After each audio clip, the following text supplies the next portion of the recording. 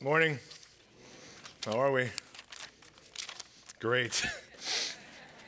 Good. If you have a Bible, grab it. We'll be in Luke chapter 14. Luke chapter 14. I better move that. I will hit it. Hey, my name's RD, and I'm one of the pastors here on staff. And if you weren't here last night, which I'm guessing most of you weren't, which is why you're here today. We had a great baptism service, which we have a great video for. We had 13 people who planned on getting baptized and one person who showed up who didn't plan on getting baptized but got baptized. And so we had a spontaneous baptism, which was fantastic. And it was just so awesome and just so great. And it was just good. So we have a video for that that'll be at the end of the service, and you can see just celebrate with those who got baptized. Well, we're in a series within a series, so we're in the Gospel of Luke. Yes, we are still in the Gospel of Luke. It's a long gospel, and we're in chapter 14, and a series within the series is called Follow, and trying to find the way how we can follow Jesus, because it's actually not always that easy. And so we're going to look at a passage today, kind of a long passage, but one that I think is going to help us just in a lot of ways. At least I hope it does. So let's just start. Verse 1, Luke chapter 14. One Sabbath, which is Saturday, when Jesus went to eat at the house of a prominent Pharisee, he was being carefully watched. Okay, stop there. I promise I won't stop every verse, but maybe. We'll see. Pharisees, right? If you grew up in the church, know anything about Pharisees, they're not always portrayed in the best light, right? They look at Jesus and they say, this guy is doing some interesting things, but he's also a blasphemer because he claims to be God. And that's impossible because there's only one God, Yahweh, and this cannot possibly be him. This man is not God, and he claims crazy things. So when it says that they watched him as he came into a dinner, it doesn't mean they just looked at him to kind of see what he looked like. Okay, they looked at him to watch him and to study him in order that they could then trip him up, right? Because they had this plan kind of set for him. And so their gaze is upon him and they're just staring at him, right? In more of an evil way than a innocuous way. Verse 2, there in front of him was a man suffering from abnormal swelling of his body, which is called dropsy. Well, surprise, what's this guy doing here? Right? Do you think the Pharisees invited him because they loved him? Class?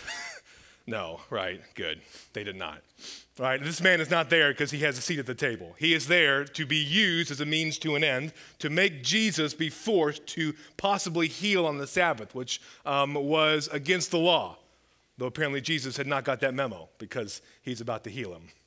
And so they're using this man, not in a love, not to maybe have Jesus touch him and heal him, but they're using him as an example to trap Jesus, how far their hearts are from the heart of God, who they say that they love. This man swelling of his body, dropsy, is when you can drink a lot of water, but you can't actually be filled by it, and so your body just fills with fluids, and so you're very bloated. So it's a very painful disease, right? Or painful condition of a disease with your kidneys. And so this man's just there. Verse 3, Jesus asked the Pharisees and experts in the law, is it lawful to heal on the Sabbath or not? But they remained silent. So taking hold of the man, he healed him and sent him on his way. Boom. Checkmate. Then he asked them, if one of you has a child or an ox that falls into a well on the Sabbath day, will you not immediately pull it out? And they had nothing to say. Checkmate again. Right? He's like, if you guys had an ox, which was very, like not just an animal you had for fun, like a pet, okay, was something you needed, or a child that fell into a pit on the Sabbath day, the holy day, Saturday, for the people of Israel, would you not pick it up, right? Would you really say, no, sorry, son, I'll see you on Sunday, right? I can't work on Saturday. It's holy to the Lord. Jesus is like, you guys are crazy. Of course you would do that. Why can't I heal this man? Why don't you want him to be healed? And so then Jesus launches into another conversation against the people at the table. And we'll summarize the next few verses. He basically says, hey, I noticed when you all came into this dinner party, everybody tried to take the seats of honor, which would be at the left side and the right side of the host. Whoever invited them, you want to sit at his left side and his right side. He's like, I see everybody's kind of jockeying for this position. Everybody's trying to be at the number one position, be on the A team. That's not how you should operate. That's not how you should live your life, is trying to have the seat of honor. You should wait because someone more important than you may come and you can give them your seat. And so he kind of goes on this, and he talks about if you have a wedding, how you invite people and this kind of thing, and we'll talk more about that. But this little diatribe ends here in verse 11, and he says, "For all those who exalt themselves will be humbled, and those who humble themselves will be exalted. Take not the first seat, but the second, the third, the fourth, or the fifth seat, because someone else more important than you may come." Be humble. Well, the next passage kind of just elaborates on this idea, verse 12. Then Jesus said to his host, the guy who invited him, "When you give a luncheon or a dinner, do not invite your friends, your brothers, your sisters, your relatives, or your rich neighbors. If you do, they may invite you back, and so you will be repaid. But when you give a banquet, invite the poor, the crippled, the lame, the blind, and you will be blessed. Although they cannot repay you, you will be repaid at the resurrection of the righteous." When one of those at the table with him heard this, he said to Jesus, "Blessed is the one who will eat at the feast in the kingdom of God." Here, Jesus says, hey, who do you invite to your parties? Who do you invite to your gatherings? Because at this table, the host has invited the Pharisees and the elite of society, and that's what you would do. Everybody who was anybody was kind of at this gathering. He says, actually, you shouldn't operate like that. You shouldn't just live your life so that people will repay you, because that's a selfish life, because you're loving them so they will love you back, which is not selfless. Right? It's selfish, because you're loving them so they can give you something. All right, he said, you've got a whole different list now. Right? When you send out your save the date for your wedding, everybody's on it. Right? When my wife and I got married, we sent out a save the date, and I remember we were at Panera, and we were making a list, and we could invite like 200, 250 people to our wedding. And somehow I actually knew more people than that, which is amazing. And so we couldn't invite everybody. And so we made an A list, a B list, and a C list. I know, sounds terrible, right? You've done it, don't lie. You're all hypocrites. You had to, right? You just can't invite everybody, right? Like in complete disobedience of the teaching.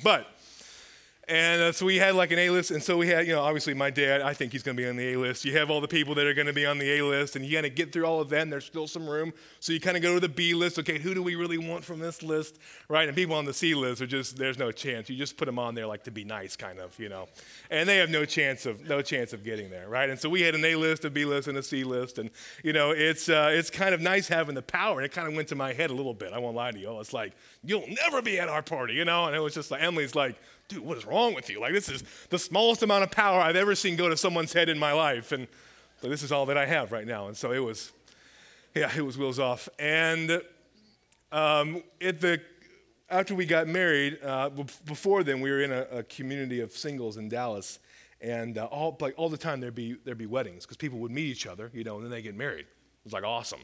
And you get invited to all these weddings. And I remember when I found out I wasn't as popular as I thought I was. And, I had known this couple for a while, and Emily, who I wasn't dating yet, got invited to this wedding, and all of my friends that I kind of ran with got invited to this party, to the wedding. And I remember just thinking, man, everybody's already got their save the date, and they're talking about it, of all this stuff, and I was just like, maybe mine just got, like, lost in the mail, Should I, like, go up to the bride or the groom and just kind of say, hey, guys, I know that it just got lost, right? That's why I don't have one in my mailbox. And it's like, what do you, like, do I just show up at the wedding? Would that be too much? Would that be like, I know you meant to invite me, but I have blessed you now with my presence, right? Or was it like, and so they got married on a Sunday night, which is when we have our singles group meeting. And so usually we have like 100 people at the singles group. That night we had like 10 people there, because everybody was at the wedding, except for the rejects and the losers, right? Like me, who was there. And so I pretty much ran the whole night. And they called me like, RD, can you run the night? I was like, yes, I can. Like, is there anyone else? No, there's not really anybody else. Can you do it, right? We found out like a year later when we got to know this couple more, we were telling them, hey, we had an A, B, C list for our wedding. And they were like, you know what? We had an A, B, and C list for our wedding too. And I was like, really? Was I on the A list and you forgot, or was I on the C list? And they're like, oh, you were on the C list. I was like, was it a small wedding? Is that why? And they're like, not really. Still working through it right now in front of you. groups, okay. Come on, like you want to be on the C list. No actor wants to be on the B list, right? You want to be on the A list, and it's kind of nice when you have the power. It's not as nice when you realize that they're just people, some people that don't want you at their things, right? And how we leverage relationships is that we have tiers of relationships, right? And Jesus says, basically, you live your life, and even the people that you love, you use to gain something or to get something, right? Even in your marriage relationships, right? People you love the most in the world, do you sometimes love them selfishly? Yes. Right? This still happens. This is not like something I'm over. But early on in our marriage especially, I would be like, okay, I'm going to serve Emily and do this, so that she will then serve me, right? And so I could say, I'm serving her like crazy. But then I would get so upset when she wouldn't serve me back, right? That's living so people will repay you. And so she'd come home or whatever, and I'd be like, I'd done the dishes or cleaned the house and, just not a word. And I'd be getting angry. And I'd be like, hey, babe, dishes, did you see? And she'd be like, oh, thanks so much for doing them. And I'd be like, no, need more. Why? Right? Because we're selfish. Because sometimes even the people we love the most, we only love so they will do things for us. And Jesus says, if you live your life that way, it shows that you haven't actually met Jesus really. Right? If you only invite people into your life so that they will invite you to things in their life, you aren't loving them. You aren't loving them. Can you imagine everyone at the table feeling awkward? Feeling like everyone around the table is going to invite us to their own parties. And Jesus, not afraid of conflict, is just like laying it down. And so at this moment, you have like awkward silence. It's like my wife and her family were having a political discussion, which can be very exciting. And they're kind of going back and forth, and all of a sudden, one of the aunts, there's always that aunt. There always is. She goes, well, thank God that we're all Republicans, right? She's never wise to say. And so somebody's hand in the family raised up and was like, well, not all of us are. You talk about awkward silence. You talk about like, okay, can we pass the ketchup? Oh my gosh, why did you say that, right? And in this moment, the silence at this table, after Jesus had just laid down the gauntlet saying, everyone at this party is not who you should be inviting to your parties. And so somebody speaks up. And one guy at the table says, right, yes, blessed is the one who will be at the feast in the kingdom of God, right? Pass the fish, okay, pass. Can we please move on? This man is making things very awkward for all of us. But Jesus doesn't care about that, right? He doesn't care. And so we have in verse 15, silence, Pharisees looking around at each other like we are feeling very small. Jesus says, there will be a resurrection of the righteous. Somebody chimes in, yes, blessed are those who will be at the resurrection of the righteous, who will eat at the feast in the kingdom of God. That is us, What is the feast? What is this guy talking about? This will be on the screen. Isaiah 25 says this. This is the feast. So at the new heaven and new earth, this is what it looks like. When Jesus Christ returns, this is the feast that they're hoping will happen one day. Verse 6, on this mountain, Mount Zion, the Lord Almighty, the Lord of hosts, will prepare a feast of rich food for all peoples, a banquet of aged wine, the best of meats. There'll probably be vegetables too. Okay, vegetables too. And the finest of wines, the best wine you've ever had. Okay, if you never had wine before, you'll have it in heaven. You'll have like the best of everything. And who's going to be making it all? The Lord. The Lord is going to be making it all. On this mountain, he will destroy the shroud that enfolds all peoples, the sheet that covers all nations. He will swallow up death forever. The sovereign Lord will wipe away the tears from all faces. He will remove his people's disgrace from all the earth. The Lord has spoken. In that day, they will say, surely this is our God. We trusted in him. He saved us. This is the Lord. We trusted in him. Let us rejoice and be glad in his salvation.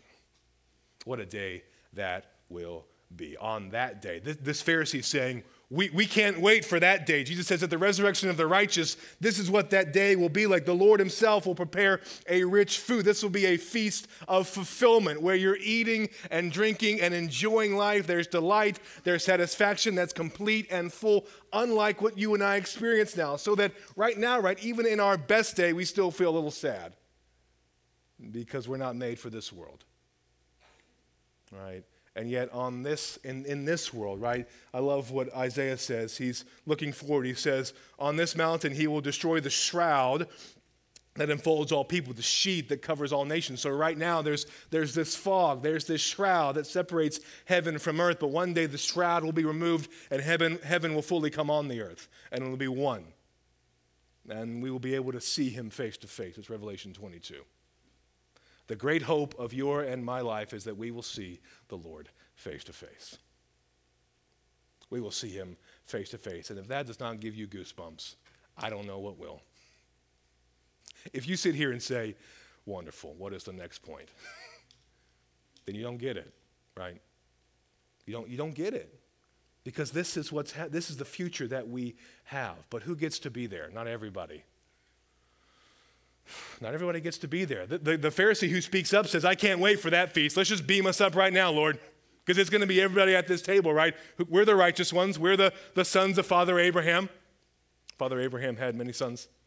Many sons had Father Abraham. I am one of them, and so are you. So let's just praise. Okay, some of you went to church. Fantastic. We sing a song all the time. I had no idea what it meant.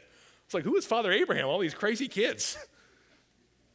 Right? They're thinking, we're sons of Father Abraham. We're the children of Israel. We will get to be at this feast because we're righteous by our birth. We're the chosen ones. Everyone else doesn't get to be at the table, doesn't get to be at the feast. And Jesus in that moment could have said, you are right. You guys get to be there because you are Abraham's children. But what does Jesus say? Well, he tells a parable, which is usually bad news for the people around the table. Here's what he says.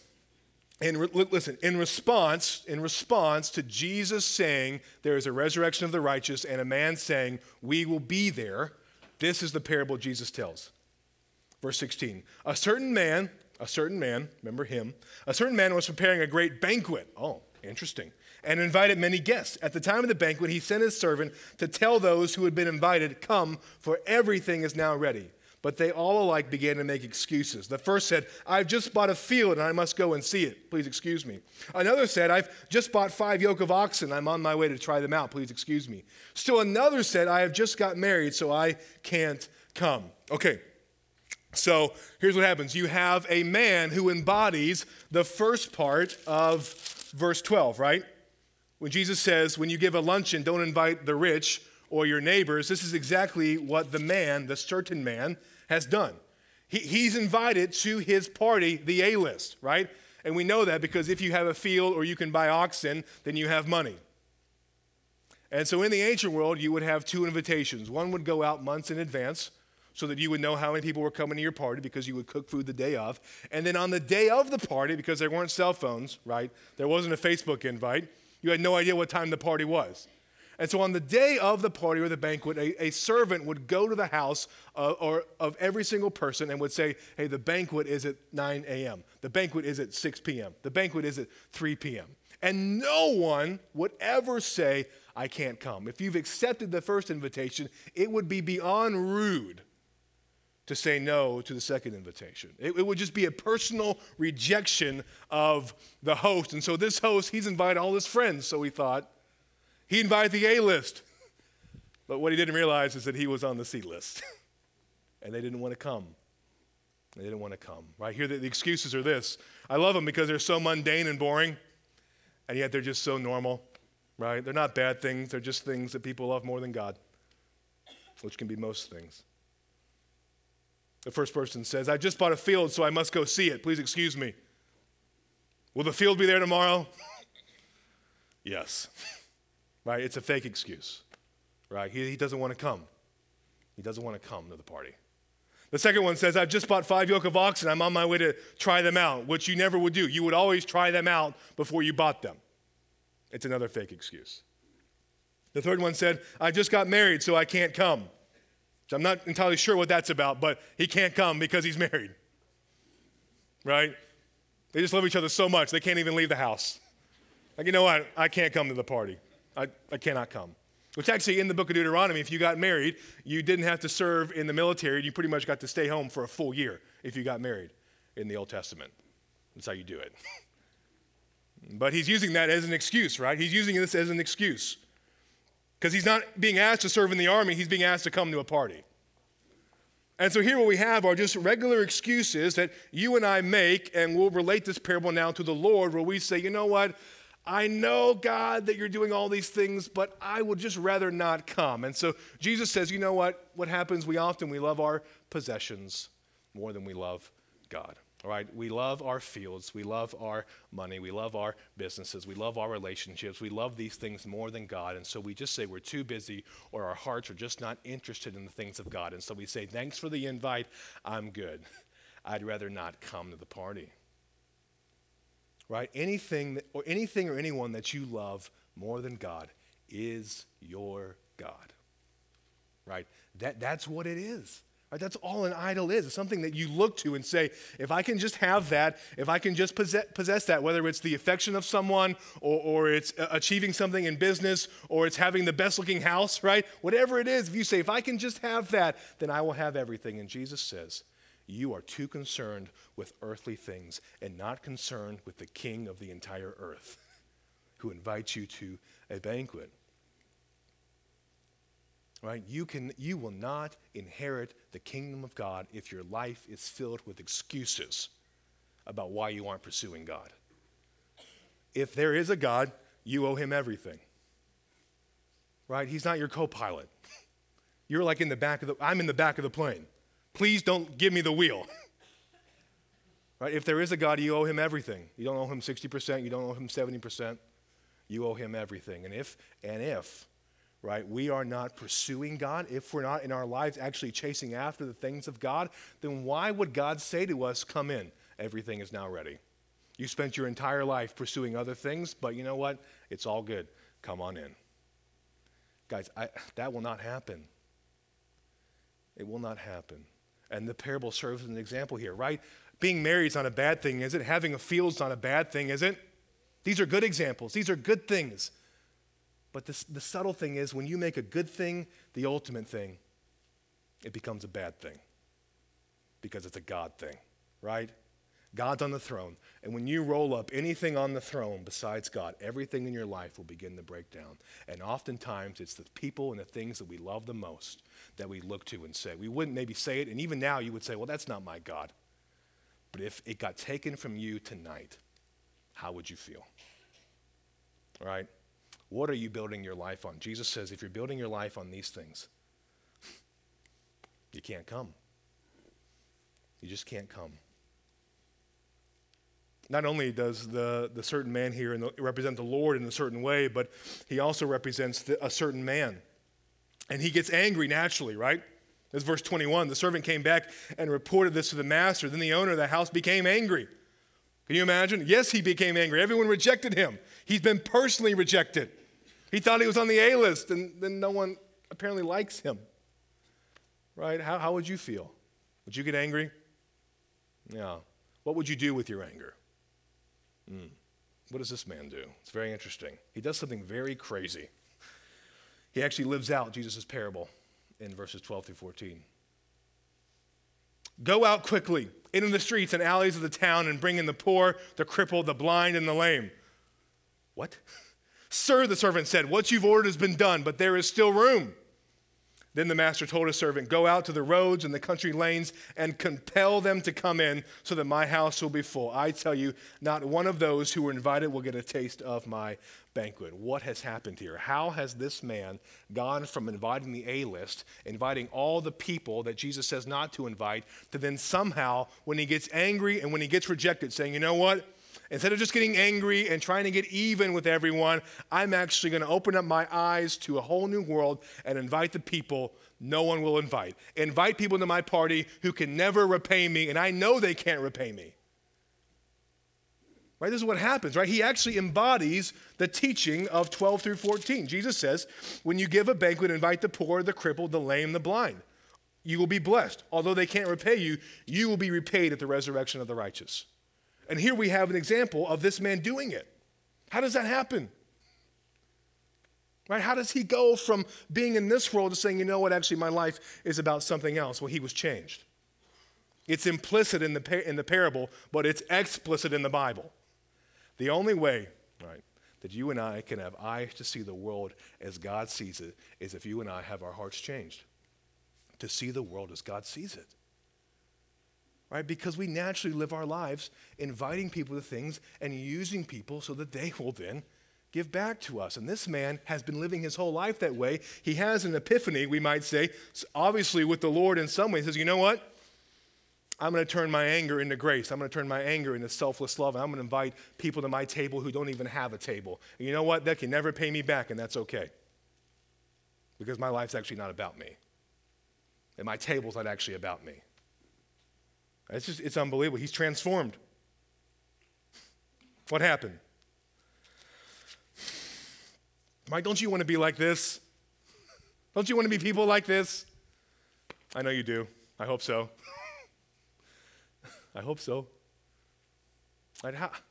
How do we go from naturally being people who say, I'm just using people to actually have eyes to see the lost and the poor and the least among us, to see people who naturally shouldn't be at our table and actually invite them to our table? What happened to this man in the parable? Well, I think it's implicit, but I think it's explicit in the entire teaching of the Bible. The only way you can be changed is if Jesus Christ grabs hold of your heart and changes you from the inside out. Guys, we are naturally selfish. I know. RD, you're laying it on pretty thick. I know. I know. But we are. We're naturally selfish. You don't have to be taught how to be selfish. I have twin daughters who are 16 months old. I love them. They're cute. But man, they're wicked. I said that last night on the way home. Emily was like, you called your daughters wicked last night. I was like, yeah, but I call them cute too. She was like, I know, but just make sure you say cute tomorrow when you say it. All right, people are going to be worried about you as a father. I was like, okay, that's helpful. Thank you, babe. So they're cute, but they're like at 9 months old. We would buy them both the same toy, right? The exact same toy. And Maisie would have it, and then see Camille has it. Maisie would walk over to Camille and just rip it out of her mouth and just grab it. And then Camille start crying, right? Why? I can't mind this. And they would just go back and forth. And they would take things from each other. Well, where did they learn that, right? Did they see my wife on the couch with the remote control and me just walk over to her and grab it and rip it out of her hand and just go, mine? And Maisie and Camille were like, Dad just took from Mom. That's how we should live, right? That's what we should do, right? Now, I'm not saying sometimes I don't take the remote from my wife's hand, but I don't just be like, and then she starts crying and she runs away. Right? Where do 9-month-old kids learn how to steal and how to take? Well, they don't learn it because they're born that way. They just are, right? You don't have to teach a kid, right, how to steal. You have to teach them how to share. Why? Because our hearts are broken. We are naturally selfish. And it's kind of cute and fun when you're 9-month-old. It is devastating when you're 30, when you're 40, when you're 50, when you're 60, and you think life is about you. But it starts when you're just very young, right? We use people all the time. We use people we love all the time. Guys, we know we should read our Bible, right? I could sit up here and all of you would say, and I get emails like, thanks for that word. I know I should read my Bible. Like, we know we should, right? We know we should care for the poor. We have all these things we know how to do, right? In the self-help movement, which is just ridiculous, right? There are books and books, right? Politicians write books, sociologists write books, self-help gurus write books about how you should live, how you should live, how you should live. And the problem is that basically what? We know how we should live. We just can't do it, can we? We can't do it. What we don't need is for one more person to tell us this is how you should live. What we need is someone who can give us the power to live. The life inside of us, we don't have the power to live. We need someone to take hold of us, heal us, and send us out changed. Because the answer to the problems in your life is not in here. It's not in you.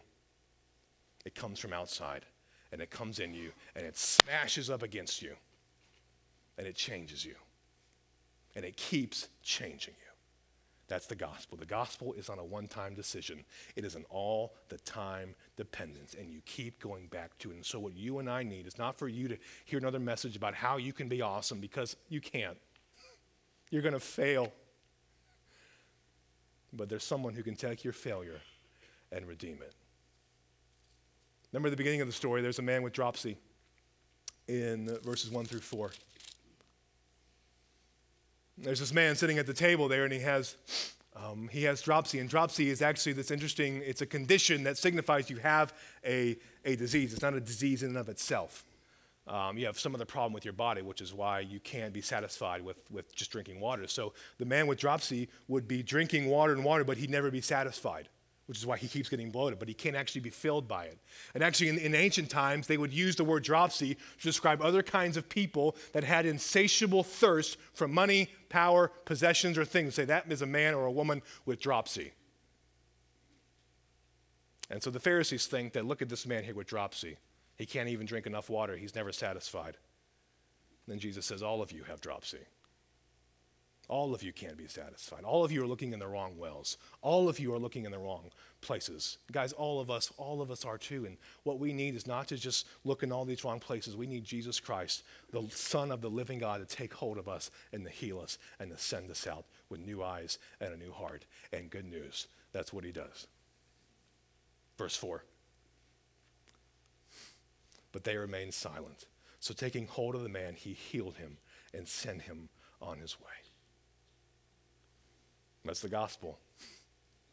That's the gospel. We're passive. Jesus is active. We don't do it. He does it for us. We can't do it. We can't do it. Right? You'll never change. You'll never change unless you've been changed by Jesus. You just won't. And if you do for a little bit, it won't be sustainable. It just won't be. There's only one person with the power to give your life meaning. There's only one person with the power, and his name is Jesus Christ. How does Jesus do this? Well, a couple verses will just make it very clear as we wrap up. 2 Corinthians 5:21. This is how the righteousness comes into us. I love this verse so much. It'll be on the screen. God made him, Jesus, who had no sin, to be sin for us so that in him we might become the righteousness of God. That's how we get to be at the resurrection of the righteous, right? We don't have righteousness in ourselves. RD is a pastor. I can't give anyone righteousness. Nothing in me is going to help anybody. Jesus Christ freely gives us his righteousness. And so now we wear it because of his grace. And because of that, we inherit the righteousness of God. God did this. God made Jesus, who had no sin, be sin for you and I, so that you and I could become the righteousness of God, so that you and I could sit at the feast that God himself is preparing for us. We don't pull up a chair and say, thanks, you must have forgot about me. God pulls up a chair and said, I didn't forget about you. I knew you were coming all along. How else? 1 Peter chapter 2, verse 24. He himself, Jesus, it's usually always Jesus. He himself bore our sins in his body on the cross so that we might die to sins and live for righteousness. By his wounds, you have been healed. He himself, he bore our sins. He bore all of it, all the things you loved more than God, all the ways you haven't kept the law, everything you've done, things you haven't done. He bears all of that on himself so that you and I could die to our former life and now live for our future life, which has actually come into the present by his grace. He gives us the power to live for righteousness. He gives us the ability to do it because by his wounds, you and I have been healed. We have an alien righteousness that has come into us by the love of Jesus. So you and I have the power to now live our lives. This is how you have a seat at the table, right? And I talk with people all the time, sometimes, some more religious people, or people go up in the church and they're like, RD, I know, right? And some of you may be saying, I know. Rah, rah, I have a seat at the table. But you maybe wouldn't say this, but you're thinking, I'm not that surprised, right? Now, Steve, he's at the table, right? How did you get here, right? And we can often be surprised by other people that are in God's grace. Listen. No one should be more surprised that God initiated a relationship with you than you. No one should be.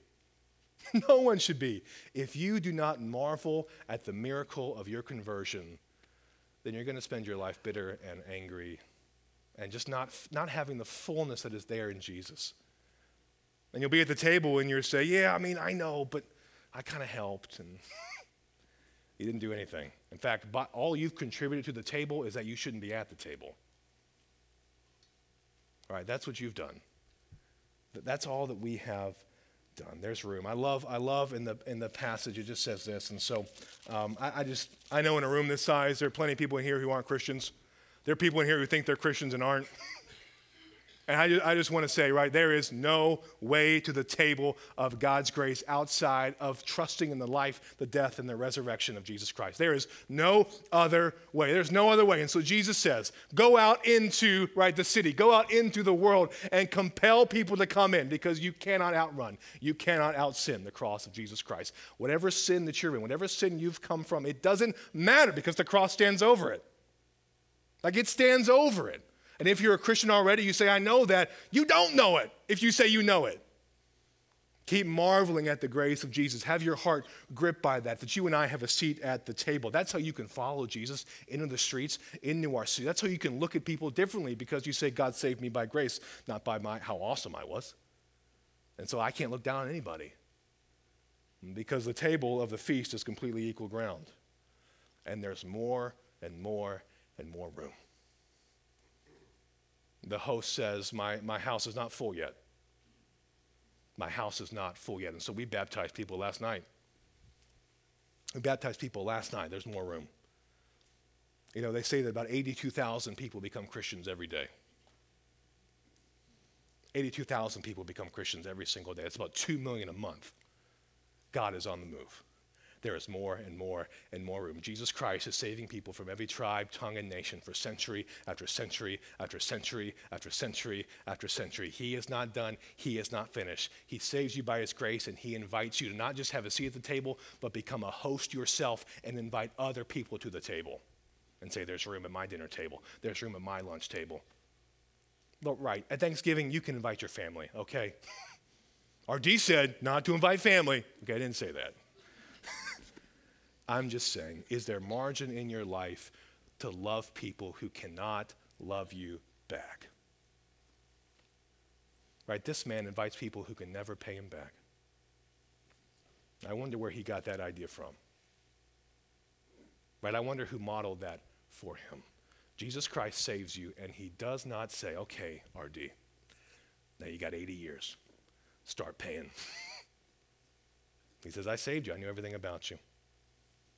And go out into the world and be my hands and feet. That's what it means to follow Jesus. And guys, if you're not doing it in the power of the Spirit, then it's pointless. Until the end of all things, or better said, the beginning of all things, when you and I, those of us in Christ, on that day, all that God has done through centuries and centuries and centuries, saving and rescuing people, this is what we'll say together.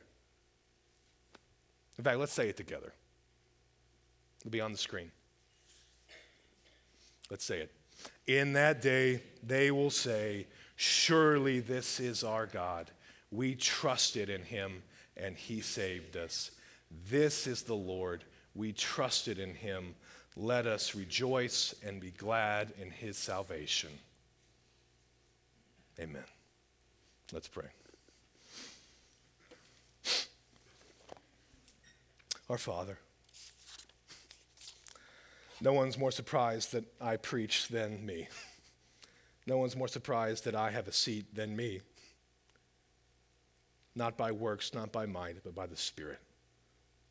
Father, I pray for every one of us here, wherever we are, that we would know the weight and depth of our sin, and also the depth of your grace and mercy for us. Father, would we be like the certain man who lived his life so others would love him, and found one who loved him for who he was? Father, only in the power of the gospel can we be changed. I pray for everyone here, you would give us that power. It's available. There's more room. There's more room. In the mighty name of Jesus we pray. Amen.